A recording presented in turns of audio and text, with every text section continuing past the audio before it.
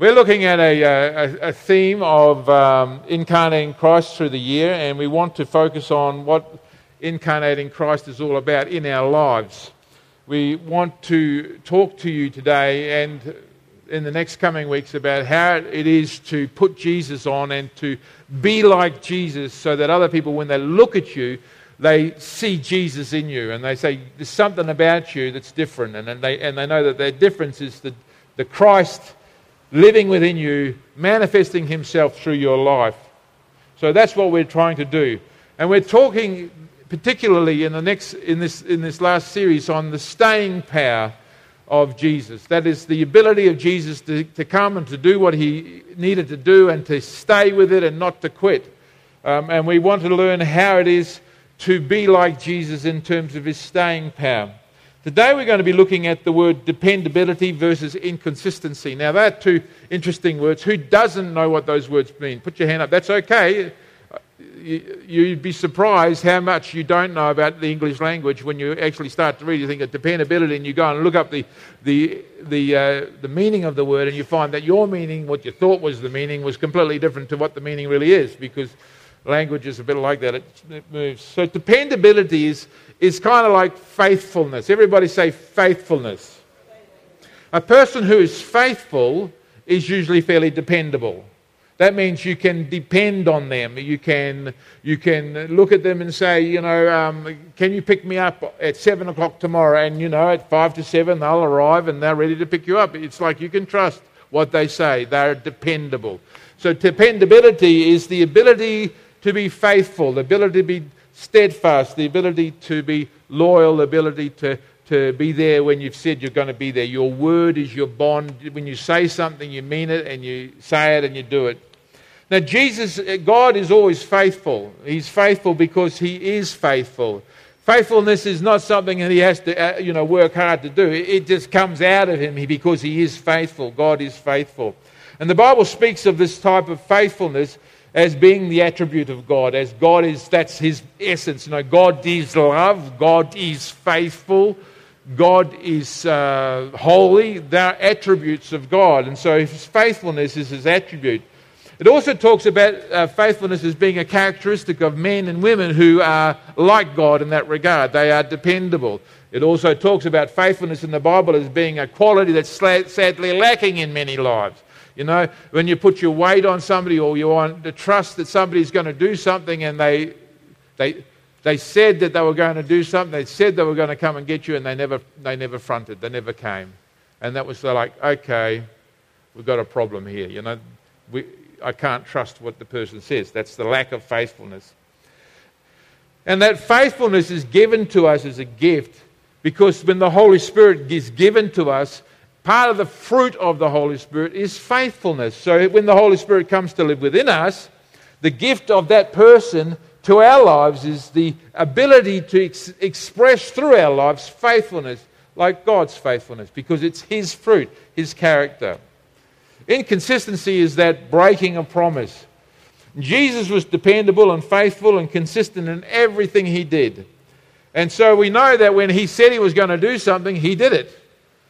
God said he was going to send Jesus. God said he was going to send and it seemed impossible, send a child through the birth of a child through a virgin's womb, which just seems like an impossible thing, but God did it. Whatever God says that he will do, he does. He's faithful. If he said that if you do this bad thing, then I'm going to send you into bondage and captivity, he does it. If you do the wrong thing, if he says he's going to bless you, he does it. Whatever he says he's going to do, God does it. He's faithful in that regard. And when Solomon was giving I suppose it was a huge party because the temple had been built, he said, one of the things he said, all of God's promises, all the things that God had promised to do, not one thing had failed. So that was his anthem, as it were, of God. God was completely faithful. He did everything that he said he was going to do. If God doesn't do everything he says he's going to do, then he's not God. It's as simple as that, because God is faithful. And so we can look forward to having faithfulness in our lives by a relationship with the Holy Spirit.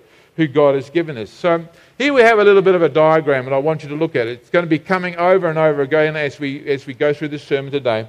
And in this, we've got this idea: in the center of God is His faith. He's faithful. That's who He is.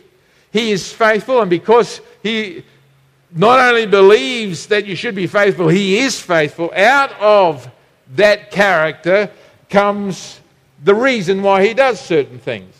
So why does God do certain things? Well, He does those things because He is faithful. It's His motivation to be consistent with His own character. He can't be inconsistent with His character.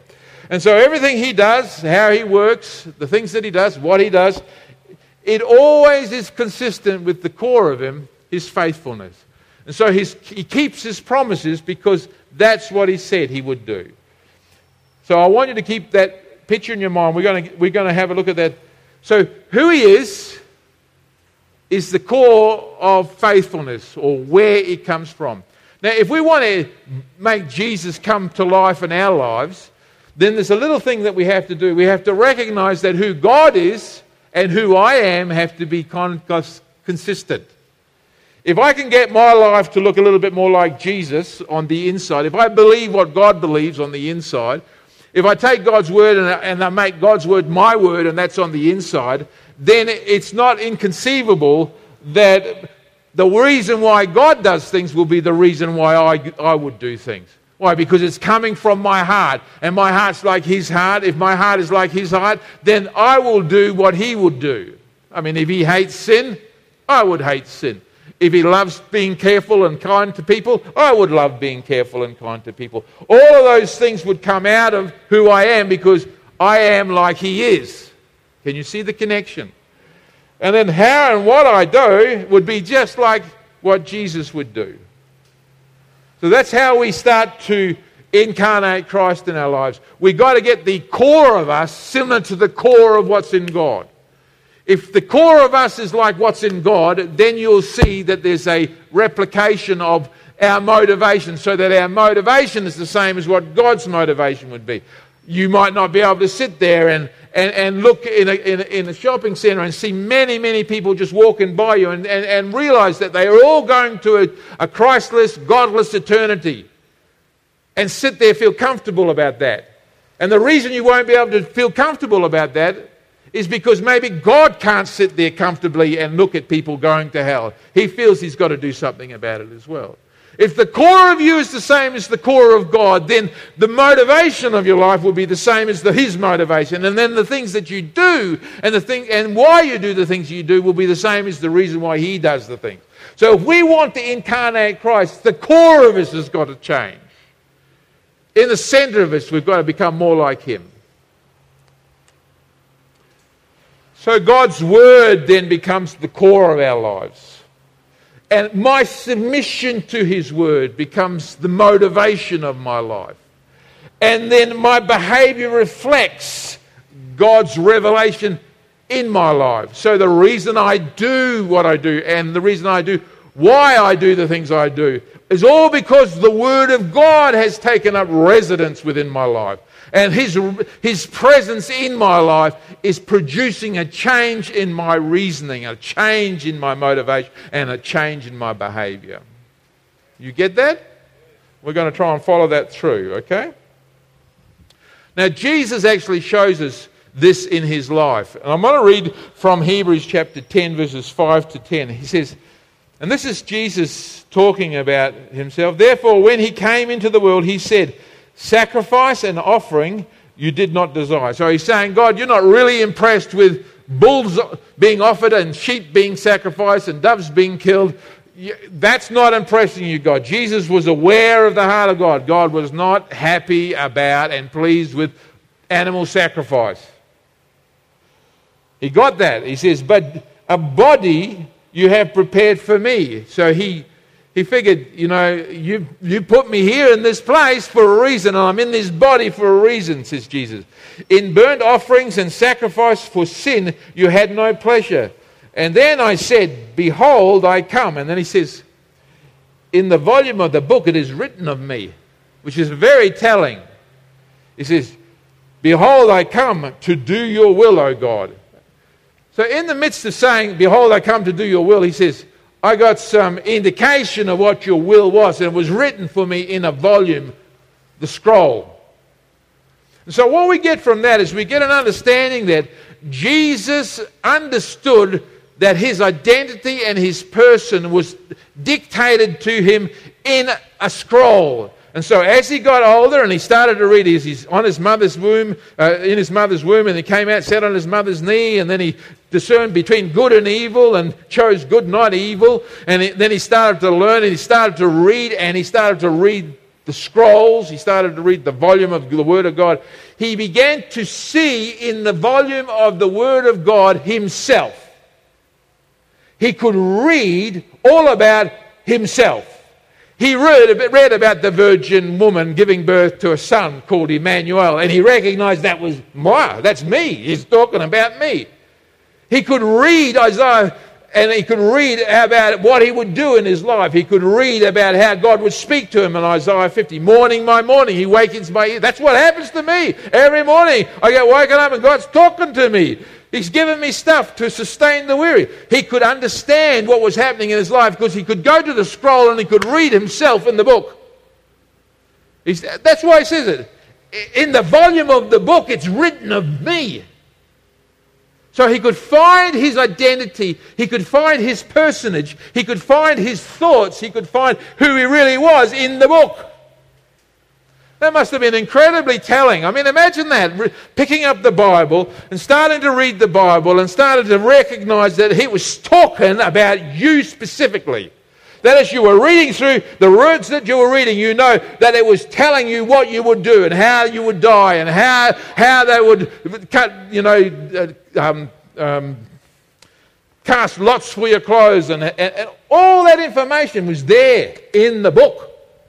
Imagine sitting there. That'd make reading a bit interesting. I bet every one of you would pick up the Word of God every day and read it, copiously read it every day because you're reading about yourself. Think about that. The addiction that you'd have for what's happening in my life next. Oh, that's horrible. I hope that doesn't happen. Imagine that if you were reading through the scroll and every word that you read, you knew it was Father God speaking to you and telling you about your life, who you are, what your thoughts are, what's going to happen to you in the future, how it's going to work out for you. Imagine that. Whoa. Put your hand up if you would think if that was the case, you'd read the Bible a lot more than you're reading it now. Put your hand up high. If you thought that you could find yourself in the pages of the Word of God, you would read it more. Well, that was Jesus. No wonder he had a desire for the Word of God and he had that mind that could remember. I would remember it if I was reading it and said they were going to nail my hands and feet and they were going to shove a spear into my side. I mean, my back would be like a ploughed field.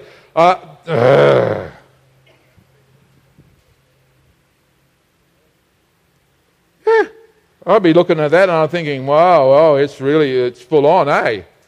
This is what God has got for me. In the volume of the book, it is written of me. He had that. There it was. He could read about himself. He says, and I've come to do your will, O God. And previously saying sacrifice and offering, burnt offerings and offering for sin you did not desire, nor had you pleasure in them, which are offered according to the law. Then he said, behold, I have come to do your will. So here's that submission of heart. Jesus says, I have come to do your will, O God. He takes away the first that he may establish the second. He says, okay, I'm taking away animal sacrifices. You gave me a body to sacrifice. I'm going to swap the animal sacrifices for my life and my sacrifice. And that was what Jesus read about himself. And we're told in verse 10, and by that will, which is the will that Jesus had to submit himself to the Father's will, we have been sanctified through the offering of the body of Jesus Christ once and for all. So how does it fit on our little diagram? It goes something like this. God's revelation in the volume of the book is written about him. It was the core of Jesus' heart and life. Look, I don't want you to think that reading the Bible and talking to God is somehow separate. As though we sit here black words on white pages, I read the Bible. No. Jesus didn't read it like that. He would read the Bible and he would be prayerfully talking to the Spirit of God as he's reading. He would be communing with God as he's reading about it in his book. He'd be talking and as he's reading pages, he'd be saying, this is God's word to me. This is God, Father God speaking to me. Occasionally God might speak from a loud voice, this is my beloved Son in whom I am well pleased. And everybody goes, wow, it must have thundered. And okay, God, that's okay. But he had this relationship, this dynamic relationship where he heard Father God speaking to him and he was submitting to Father God continuously. So the revelation of God's word was within him. It became part of the core of his life. And from that, his whole motivation for life flowed out. So why did Jesus do what he did? He did it because he submitted himself to the Father's will. I'm going to do the Father's will. I know what the Father's will is. That's the core of me. I am going to submit myself to obey that. So that's why he was consistent. That's why he could do everything. That's why he was reliable. Because the core of him was focused in on what God wanted him to do. And he was submitted to it. And his obedient life, the body he had been prepared for him to offer as a sacrifice, was something that he would offer as a sacrifice because everything flowed together. If you want to incarnate Jesus, you have to do the same as Jesus. You have to have the same core driving on the inside. The revelation of God must be the core of your life. And out of that must be your motivation to submit to it, to follow it, and then to do what Jesus wants you to do. We know that when he was about 12 years old, it had all come together for Jesus. There are many quiet years that we don't know what happened to Jesus. The Bible doesn't tell us everything that Jesus did. We get a few glimpses of him when he's a child, and then he's traveling with his parents, away to Egypt and different places. And then we get a snippet of them coming back into Jerusalem for this feast at this time when he was 12. His family comes in here. He goes to the temple, which is what's their custom, and he sits down in the temple, and because he reads about himself in the scroll and he knows who he is, he's in his father's house talking to the scribes and the Pharisees about his father's business. His family moves away and goes to leave, and he stays there. He lingers back and stays there because he's captivated by what these guys are talking about. He's captivated because it's real to him because he knows who he is. After 3 days, they travel back to find him in the temple, talking with the Pharisees and the Sadducees and whoever else was in there. And they say, why have you done this? And he says these words. He says, why did you seek me? Did you not know I must be in my Father's house? He said, you should have known that. Don't you know who I am? It's written to me in the scroll. You know my origins, Mum. Which guy did you have sex with to give birth to me? None. Well, you know where I came from. What did you expect me to be doing? His core, the core of his identity was born out of the fact that he had this revelation of God. Who he was. He was God's son and God was his father. He was the only begotten of God and he had come for a task.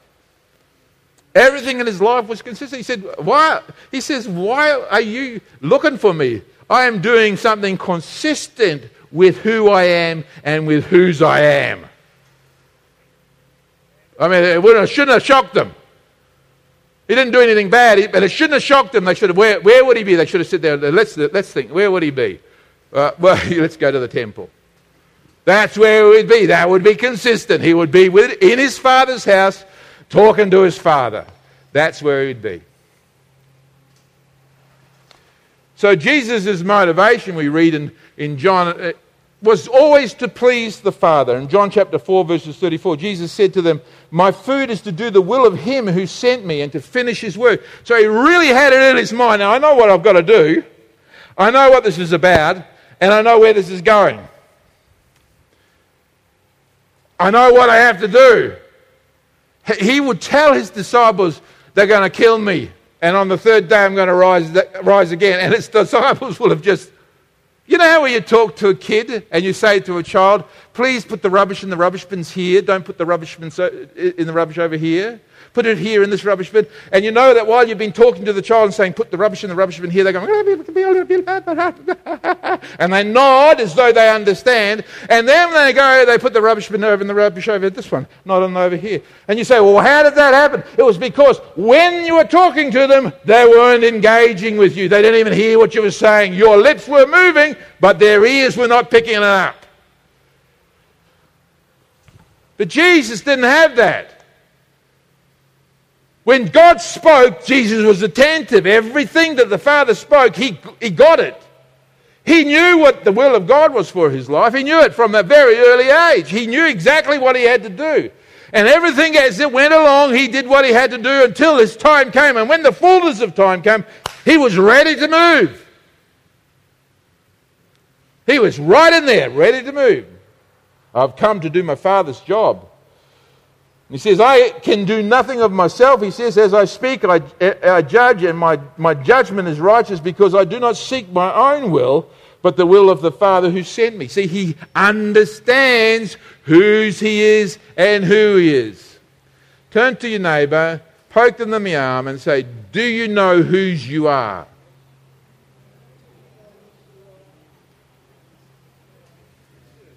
Did you get that? Then, neighbour, punch them back the other way. Don't punch, just touch. Say, do you know who you are? Yeah, that's really the real two basic questions here for your life is whose are you and who are you? Whose are you and who are you? Jesus knew whose he was and he knew who he was. I mean, it's easy to live consistently in life and be faithful in life and dependable in life if you know what you're meant to be doing and why you're meant to be doing it. Who you are and whose you are. You will act consistently. If you don't know who you are, you don't know where you're going, you don't know what you're on about, you're going to act all over the shop. You know, I don't know whether I want to... If you're a mother and you have children, you know that you're a mother and you have children. And if you're a mother and you have children, you know have to look after your children, you know. You don't run off and be like a single girl, do you? You don't run away and go down the beach and you've got a baby in the car and leave her sitting in the car all day in the sun. You don't do that, do you? Why? Because you remember who you are and whose you are. And your children belong to you and you'll get put in jail if you put a child in a car seat and leave them locked up in a hot car. You just don't do that, do you? You just don't forget things like that. Jesus didn't forget who he was and whose he was. So I have come down from heaven, not to do my own will, but the will of him who sent me. So you can see very clearly that he knew exactly what he was about. So the big question for our lives, and I want you to look at me now. The big question for your life is, what do you believe about yourself? Now, I'm not talking about some mental assent here. Just like, I believe in God, you know. Hundreds of people believe in God, but by their lives you can see that they really don't. I mean, if you believed in God, and we use the word believe as in a full strength of the understanding, that belief so permeates your being so that it controls every thought and every action of your life. If you truly believe something, it will change the way you do things. If you truly believe that you had 1 week left to live, and the doctor said to you, yes, you've got 1 week left to live, you've got 7 days, what would you do differently? If you believed that was the case, and you knew that was so they were going to take you out and shoot you because, you know, they could terminate you like that, you know, and you only had 7 days left before you were going to execute you, and you can do whatever you like. What would you do? I know what you would do. You would start to live it up like you wouldn't believe. And the reason why you would live it up, and probably some of you might get down and pray a lot and say, oh God, is it really 7 days? Is that all? Some of you might go out and start witnessing like you had never witnessed before and telling people about Jesus like you never told Jesus. And I'd say, well, why did you start now? You got 7 days. Why didn't you start at the beginning?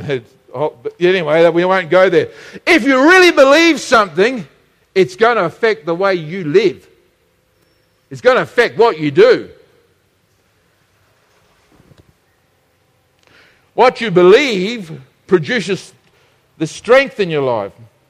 Romans chapter 10 verse 17, we read these words. So faith comes from hearing, and hearing by the word of God.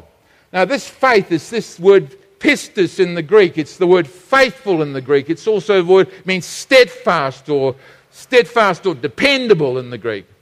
So that comes from the Word of God. And it's just like it is. It's the Word of God is in the center of our lives. It's the core motivation of our life. It's the way we think. It's the way we have chosen to think. It's the way we've adopted. We believe God's Word is true. Therefore, that Word permeates through our life and becomes part of our motivations. So my understanding of God's Word produces submission in my life. I believe that God's men should be holy. Amen? So I live holy. I make choices that are holy choices. I believe God's men should be loving. So I live in a loving manner because I believe that's what God wants. It's what I believe that comes out of my life. My motivation is a reflection of what's core in my belief system. And I'm dependable, or somebody is dependable, steadfast and faithful if their belief is that they must be that way. Do you get that? Abraham shows us that. Abraham received a revelation from God's Spirit about who he was and whose he was in Genesis chapter 12 verse 1. And we read in Genesis chapter 12 verse 1 and 2 and 3, we read these. The Lord said to Abraham, "Go from your country, your people and your father's household to the land that I will show you." So now he's having an encounter with God. It must have been awesome, this encounter. He was living in the Ur of Chaldees, and he's quite happy with his family and stuff, and God breaks into his life. Bang! Comes into his life and says, "Go, leave your father's house, leave everything, and go to the land I'm telling you to do." Now, that's okay. It wasn't something that sort of got to you on Sunday morning, like, wake up in the morning and just a yawn and go to your father's house and blah, blah, blah. Is that God or is that me? No. Whatever this encounter was that Abraham had with God was so strong that it became the core of Abraham's motivation. God's revelation to him became the core of the reason why he did everything from that time on. He immediately got up and he started to leave and pack up everything to go somewhere else. Why? Because he had encountered a voice from God, and that was, as far as he was concerned, that was God. God speaking to me. God wants me to change. God wants me to do something. And his motivation then was submission to that. That's God. You don't argue with God. Just get on and do what God wants you to do.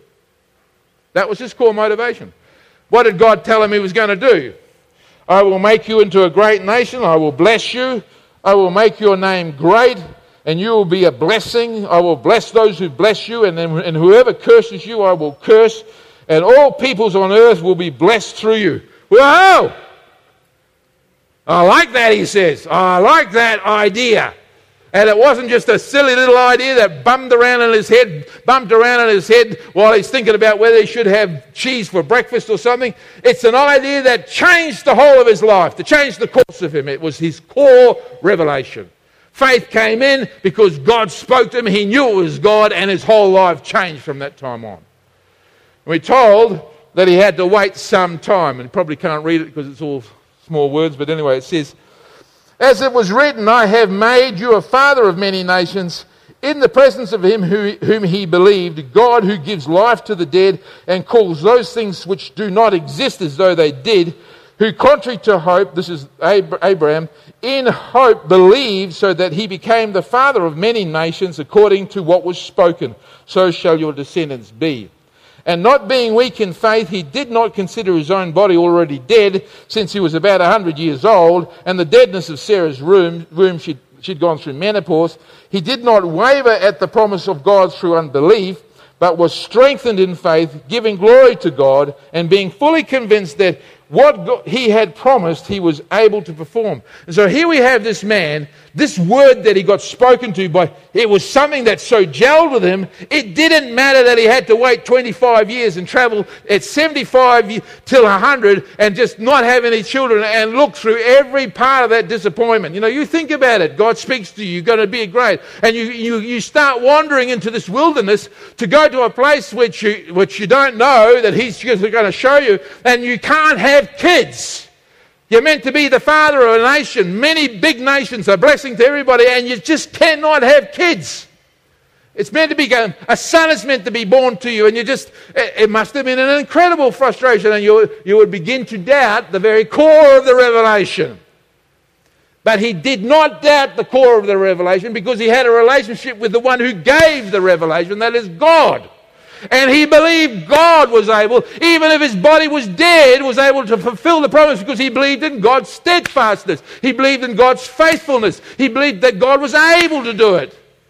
And he just kept on going and kept on going. And when his hope ran out, in spite of hope running out, he kept on believing because he said God can speak death into life. And God gave him a son. That's the core of your motivation. So what we have is something, it's like this. God's word is at the core of us. Do you believe it? Do you believe it, or you just sort of pick it up and play with it like it's something, oh yeah, I wonder. But he said, I will heal you. Do you believe he's going to heal you? Do you believe it? Is it in the core? Or you say, oh, well, maybe not. Or is it born of, bless the Lord, all my soul, and all that is within me. Bless his holy name. Bless the Lord and forget not his benefits, who heals my body and who forgives my sins. What are you believing? What's the core of you? When everything looks grim, what's the core of you saying? Where do you find yourself? Do you find yourself in your own mind with your own thoughts? Or do you find yourself in the Word of God and find yourself in the revelation of God's Word to your spirit, to who you are and whose you are? That's the question. You want to be steadfast. He who is steadfast to the end, he who overcomes to the end will be saved. You want to have dependability. You want to have faithfulness. You want to have steadfastness in your life because it will give you overcoming power. You don't want to be tossing to and fro in these difficult days. Abraham had the word of God in his heart. His whole understanding of God's word and revelation to him produced a submission in his life. It was difficult for him and he had to wait a long time, but he submitted himself to the word of God and he journeyed out. He became dependable, steadfast, and faithful in his behavior, and became the father of the faithful because he believed the one who's told him to go. Here are some beautiful Psalms. Psalm 119 has got some beautiful words in it. Psalm 119 verse 130, the entrance of your words give light. It gives understanding to the simple. And I want to say something to you. This is just not poetry. You have an incredible choice here with regard to God's word. If the word of God is true and the entrance of God's words give light, it gives understanding to the simple. I want to ask you, do you know everything about everything? Do you know everything about everything? So that you don't have to go to the word of God to find out about anything. You say, oh no, then you are simple. Be honest now, you don't know everything, you are simple. Do you know all there is to know about healing, Phil? Do you know all there is to know about evangelism? Do you know all there is to know about holy living? Do you know all there is to know about generosity of spirit? Do you know all there is to know about holiness of life? Do you know all there is to know? No, you don't. You are simple. The entrance of his word gives light. It gives understanding to the simple. So where would you go to get some more information on the stuff that you need to know about? You would go to the word of God and it would give you light on the inside. And from the light on the inside, your motivation will be changed. Your life will be changed and it will begin to ooze out of your character and your behavior. But if you don't think you're simple, if you think you know all things, that's probably why you don't go to the Word of God to get the end story. You probably think you got it all sorted, you can rationally think it all through. Listen, friends, you can't rationally think all the stuff that's coming through. Get to the Word of God and get some light on it, and let the light so change your motivation. The word I have in my heart that I might not sin against you. Oh God. Yeah, I'm so good. You're so loving and kind to me. Oh, you're so merciful. You're so gracious. I sin that grace shall abound. He said you don't need to do that. You need to get into the Word of God, and the Word of God needs to become your sole motivation for life. He says, and you will not sin against me. Oh. Well, I'd rather watch a movie for 3 hours than read the Bible for 5 minutes. It's a problem, you see. The problem is this. A world that is godless has become the core of your motivation rather than the Word of God, which is full of wisdom. So your motivation for doing things now has been affected by the world because the world is the center of your life. Worldliness is the thing that's grasped you. It's held you, and motivations out of your life don't come for prayer or for study of a word or for evangelism. The motivations of your life come for worldly things, things of this world. And that's because your belief is in the world and not in the Word. Well, if you get into the Word of God more, you become worldless. Less world. And if you become worldless, people look at you and say, you're a bit over the top, aren't you? Yes, I'm incarnating Jesus now.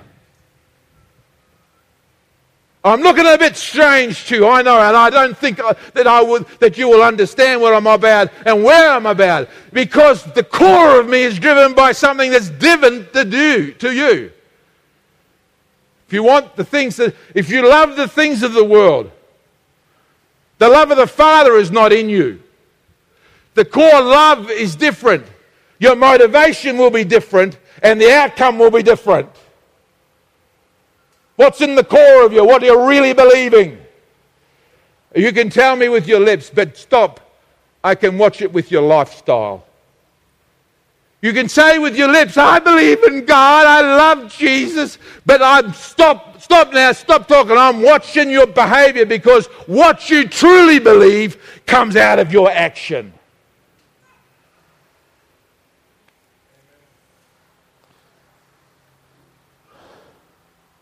Psalm 119 verse 50 says, this is my comfort in my affliction. Your word has given me life.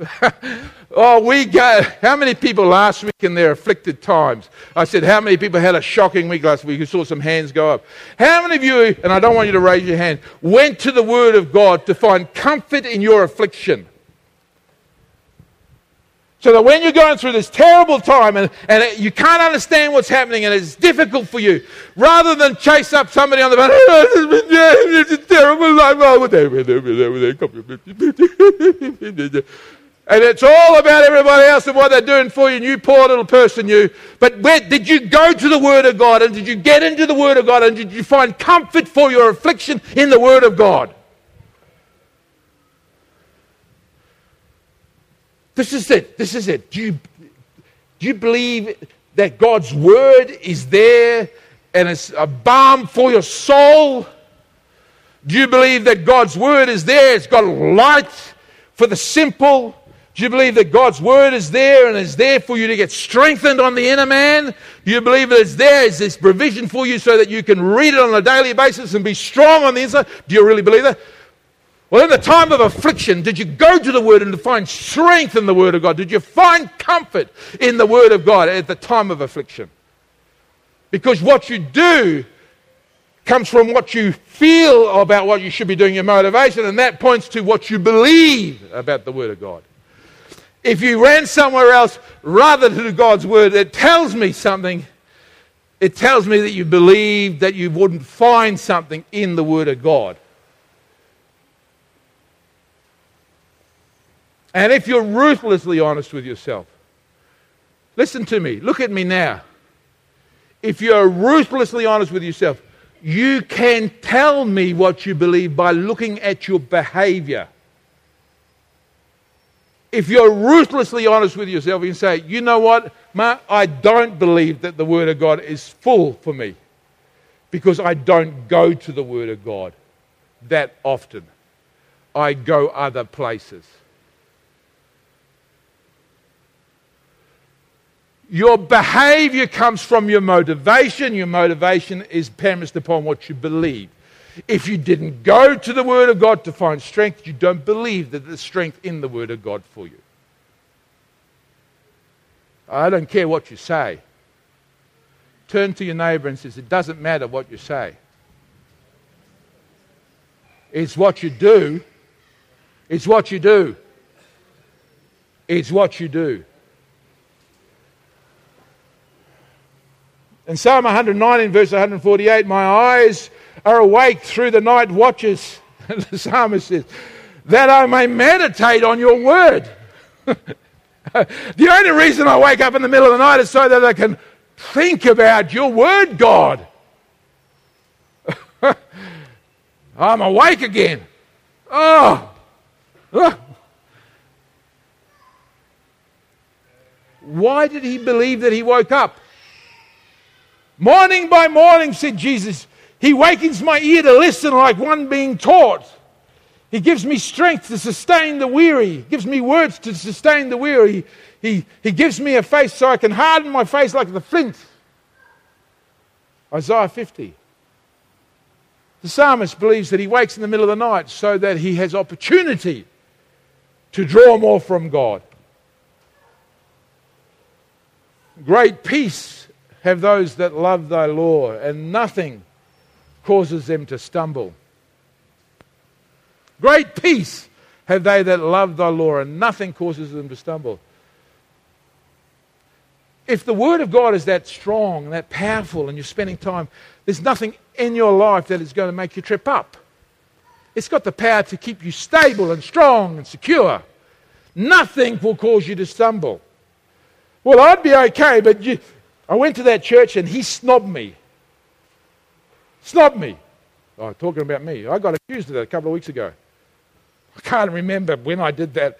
Probably I didn't even notice the person. But I'm not coming back to the church again because she snubbed me. Why, he should eat out of my hand every time I go to church. He should be sitting down and he should be kissing my feet every time I walk into church. In fact, he should be so captivated by me, he's having a problem with him and his wife and me. You know, that's, I think to myself, are you so stupid? Are you so stupid to think that just because your pastor didn't see you one time, that you're going to go away, you're offended now? Obviously you don't love the Word of God, hey? Because if you love the Word of God, nothing would cause you to stumble. I can't do anything about it. I'm not here to please you. I'm here to please Jesus. That's my core motivation. Just turn to your neighbour and say, he doesn't want to please me. You got it. You got it. You got it. I'm not here to please you. I'm here to please Jesus. And if you're pleased with what pleases Jesus, you'll be pleased. But if you're not pleased with what pleases Jesus, you're going to get offended. And that's okay. I'm not in for building an empire.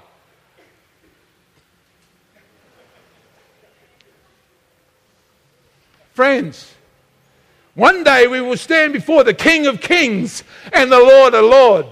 One day we will stand before the incarnate Word of God and we'll give an account for our lives. You better be motivated like He's motivated if you want to stand on that day.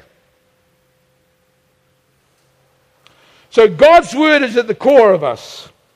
My understanding of God's Word is important, and my submission to it is what it is driving the dependability and the steadfastness and the faithful behavior from my life. It all comes from the Word of God. So what do you believe about whose you are and whose you are? Do you believe that God is your Father and you are His child? Put your hand up if you believe that God is your Heavenly Father and you're His child. It's a problem. So this is what He says to His children. In Colossians chapter 3, verses 1 to 3, we get this. If you then are raised with Christ, seek those things which are above, where Christ is sitting at the right hand of God. Set your mind on things above, not on things of the earth. For you died, and your life is hidden with Christ in God. When Christ, who is our life, appears, you also will appear with Him in glory. So He's saying, get your focus on the right thing. Okay, you're God's children. He's your daddy. So don't get caught up with what's happening here in this world. Who cares whether Liberal got in or Labor got in? Frankly, I don't care. The issue is Jesus still the king of your life, irrespective of who's the government? Is Jesus still the provider, not the Labor Party or not the Liberal Party? Is Jesus still your provider? Is he still the one that you're coming to? Is he the one who's calling you out to himself? Seek him. Keep seeking him. Keep searching after him. Keep looking for him. He says, if you want to find out your identity, it's hidden in him. If you don't look in him, you won't find out who you are. You'll look everywhere else, and you won't have any core belief about who you are if you don't go to him and find out who you are. Your whole identity as a person is wrapped up in you getting to and understanding and finding out what's written in the book about you. What's in the volume of the book about you? You're his child. He's written about you in the book. Have you discovered you in the book? Did you discover what he said about you in the book? Do you discover what he wants you to do in the book? It's written about you in the book. Do you read it as though you're reading about you in the book? Or is it just a chore, just so you read your psalm this day so you can fill your Bible, tick your list and read the Bible in a year? I'm not interested in if you're reading the Bible in a year. If you're not talking to Jesus in the process, you're missing the point. It's not how many pages you read, it's the communion of heart with the Word. That's what the issue is. In 1 John we're told, behold, what manner of love the Father has bestowed on us, that we should be called children of God. Therefore the world does not know us, because it did not know him. Beloved, now we are children of God. Whoa, we are God's children.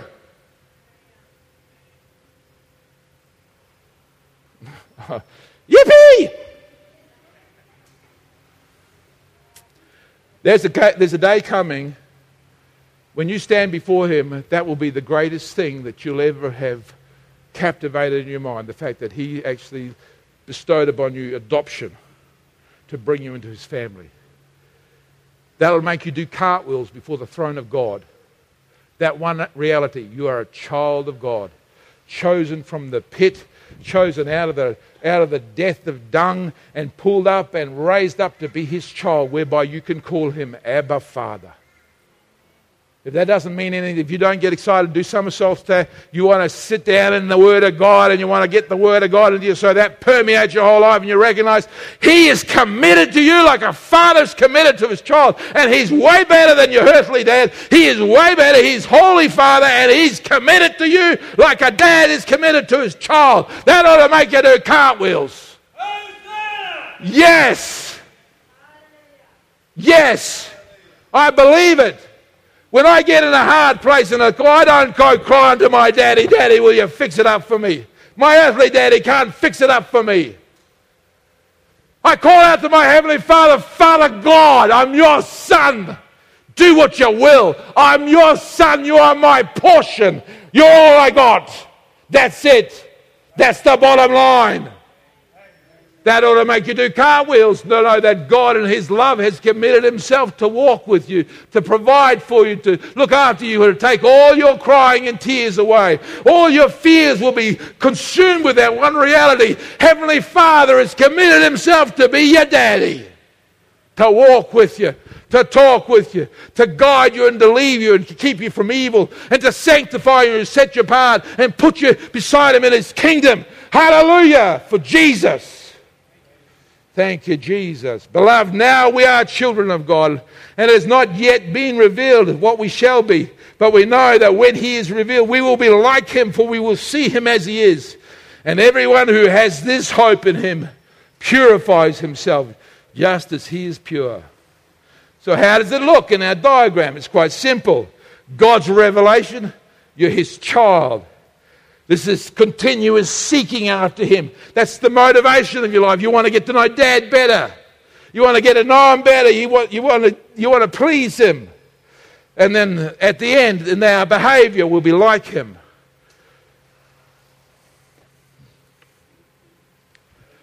But steadfastness, faithfulness, always comes with a test.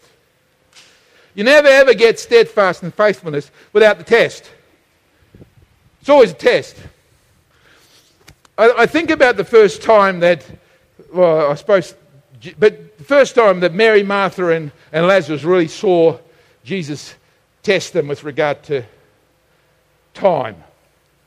Lazarus gets sick. Not good. It's not good. He's really sick. We wish that Jesus were here right now, because if Jesus was here right now, he'd fix it, Lazarus. Jesus might be coming. Lazarus, just hang on there, hang on. Don't go to sleep, Lazarus. Whatever you do, don't go to sleep. Jesus might be on the way. Jesus is aware what's happening someplace else. They had been there and they had tried to kill him. He'd gone away from that place because they had tried to kill him. So he was not there where they were because they had tried to kill him where they was there. So he's gone away and he says to his disciples, Lazarus is sick. Well, okay, you know something, Jesus. You got insight, hey? Yeah, Lazarus is sick. And he doesn't go there. He just hangs back. He should have gone straight away, hey? I mean, he loved the girls. He loved Lazarus. Why did he go straight away? He hung back. He hung back, kept on hanging back. Then Jesus says, Lazarus has gone to sleep. Well, that's a figurative way of saying Lazarus just died. And they said, well, if he's asleep, he'll get better. No, he's dead. Let's go. Well, and then they remind him, remember they actually killed you. Well, they're trying to stone you there last time. Thomas, the great man of faith, says, well, let's just go with him and die with him. So he comes to the place where Lazarus is dead. Now he's been dead for 4 days. And he sits there outside the city. Not inside. He doesn't go to them. He sits outside the city. Well, how would you interpret that? Would you think maybe he's a bit scared because if he goes into the city, they'll see him and they'll stone him? Maybe he's a bit weary. Why did he slow down? Why didn't he go straight away? Maybe he's a bit scared. Hey, maybe Jesus is a bit scared. He doesn't want to go in there. There's a whole lot of those things. Maybe Jesus can't do something about this one. Maybe he isn't the answer. So Martha hears he's on the brinks of the city. So Martha goes running to him and says, if you had been here, this wouldn't have happened. Even now he says, do you believe that I am the resurrection and the life? Your brother Lazarus will live. In the resurrection that's coming in the future, yeah, we know, because he's got no power now. He's dead. He's been dead for 4 days. I can smell him. He's rotting in there. The divine delay produced within the people dismay, disillusionment. They sat back and they didn't believe anymore because of the divine delay. But Jesus came fully aware that he was going to bring glory to God because he said, Lazarus is sick and I'm going to wait and I'm going to bring glory to God. He goes there and said, pull him out. Well, they don't want to pull him out. He stinks. They're resistant. And it says Jesus wept. I want to tell you, and they thought that it was weeping because Lazarus died. He loved him so much and he's missing him now. No. He is actually despairing because of the people's unbelief. They did not, because of the divine delay, did not trust him any further. So irrespective of what they believed, open the tomb. He opened the tomb. Come forth, Lazarus. And Lazarus come forth, hobbling with his grave clothes on him. You know why? Because he knew his father, and his father told him what he should do, and it didn't matter what happened around him. He was trustworthy to his father. He had a relationship with God. He knew what was going on, and nothing in the circumstances was going to actually stop him. Everybody else didn't have that same sort of relationship, and so they got confused and disillusioned by what was going on, by the divine delay. We're told in a passage of Scripture in Luke chapter 19 about the divine delay. People thought that the kingdom of God was going to happen straight away. And so he told them a parable just to let them know it's not going to happen straight away. There's going to be a divine delay. He says there's a man who's got many servants. He says he's got 10 servants and they come to him and he says, I am going to go to a faraway country to be crowned as king and then I will come back. So he's saying two things which are certain. I am going away and it'll be for a while that I'll go away, but I will come back. I'm going away and I'm going to become king. And when I do come back, I'm going to come back as the king. So there are certainties. He says this is going to be some wait in the process. So he gets his servants and he gives them minus each. A minus is 3 months' wages. The number of servants, they all get the same amount of money and they're told to go and do business. Go and do business while I am away. What is he looking for? He's looking for a belief inside of them that produces a motivation in their lives, that gets them working for him, so that at the end when he comes back, they have a product that they have done because of the steadfastness and the dependability of their life. He says, do you believe I'm coming back? Well, yeah. Some didn't want him to come back and some didn't want him to be king. After a long delay, he comes back. And one guy comes up, he says, what have you done? And he says, I took your 1 and I made another 10. And he didn't say, you're the successful one. Man, you ought to have now a 3-slide show where you can stand up and tell everybody how you did it. How you did this successful thing. He did not reward him with regard to his success.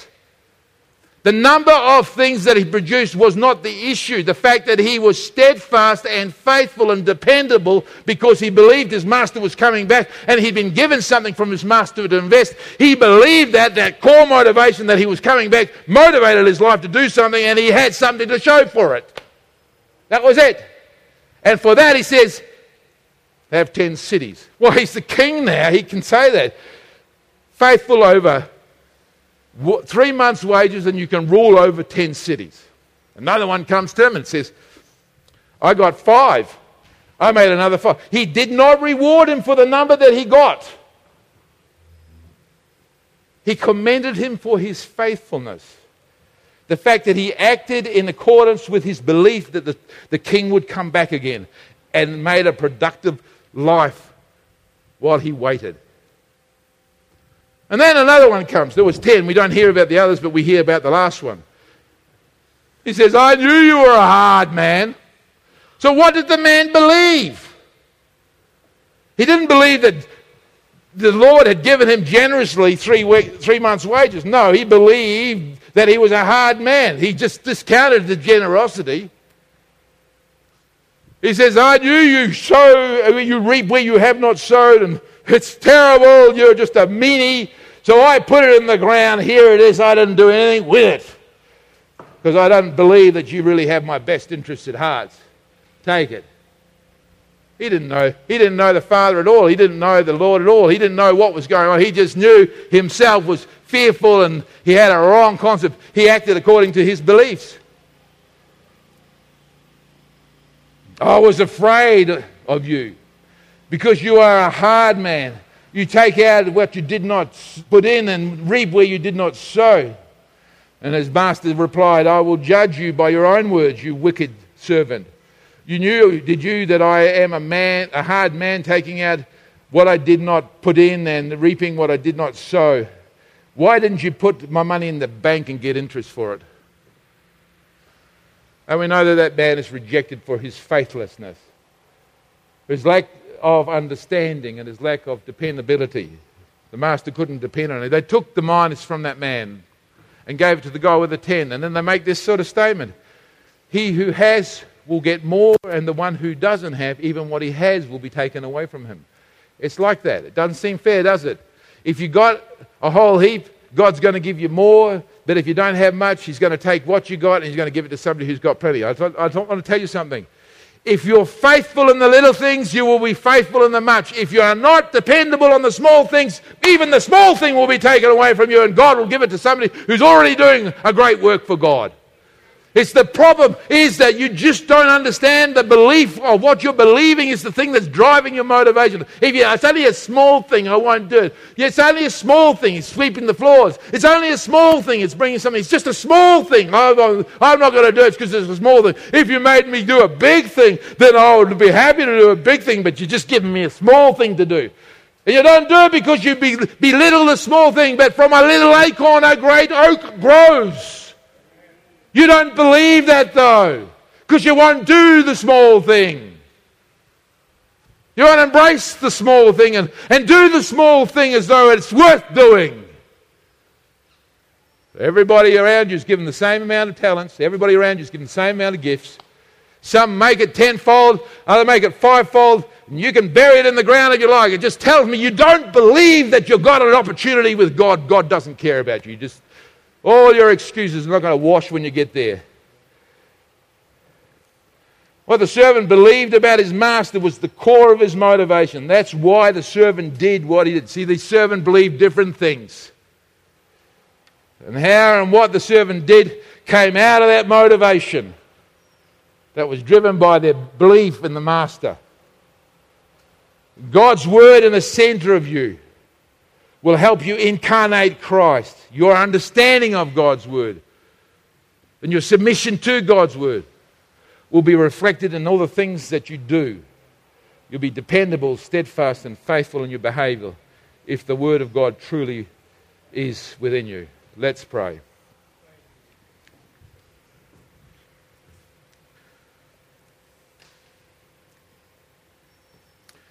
Father, you speak to us by your word.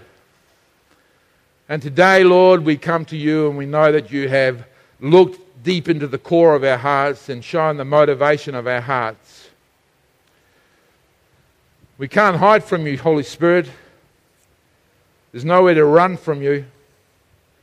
You see us and you know us and you call us to put aside those things that are a waste of time and to spend time in that which is going to last forever. Father, we pray for this congregation right now, Lord, that you would touch them. Let their core motivation be driven by you.